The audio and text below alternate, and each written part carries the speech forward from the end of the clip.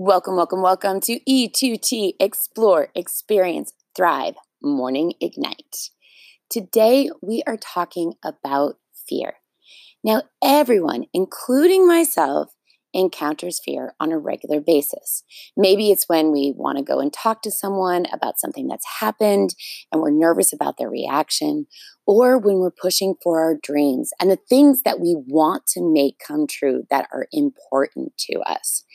We get this anxiety, our heart starts racing faster, and we are so afraid that we want to stop ourselves from moving forward. Our brains are first programmed to keep us safe.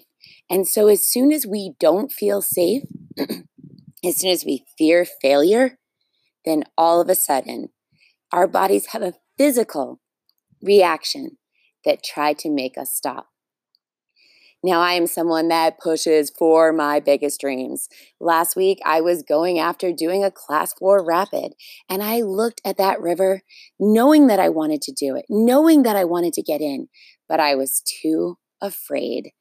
And I looked at everybody else to give me that inspiration, to make me feel like I could do it. But meanwhile, the stories were running in my head. They were running about all the things that were going to go wrong. They were running about all the ways I was going to get injured and possibly even die. The same thing has happened when I've gone on a stage to perform or when I'm sending a book to an editor. These feelings, this inner anxiety that comes up is just a part of knowing that you're pushing yourself, that you're reaching beyond your limits. So how do you handle this fear? Well, I have a simple trick. First of all, you keep practicing it. Yes, you continually walk through your fears because this is going to retrain your brain to know that on the other side of this anxiety is going to be fulfillment, excitement, and happiness.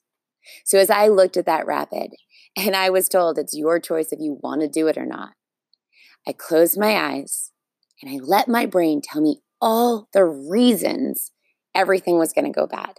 I let it have its voice.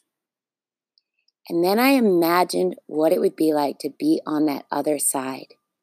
And I felt that the excitement was the exact same energy and the exact same feeling in my body as the fear.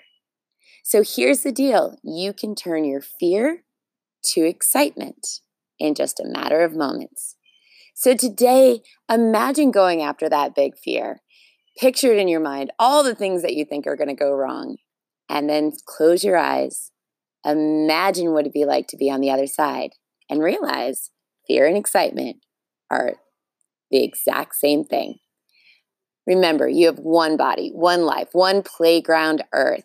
You are meant to have an adventure. I'll see you tomorrow.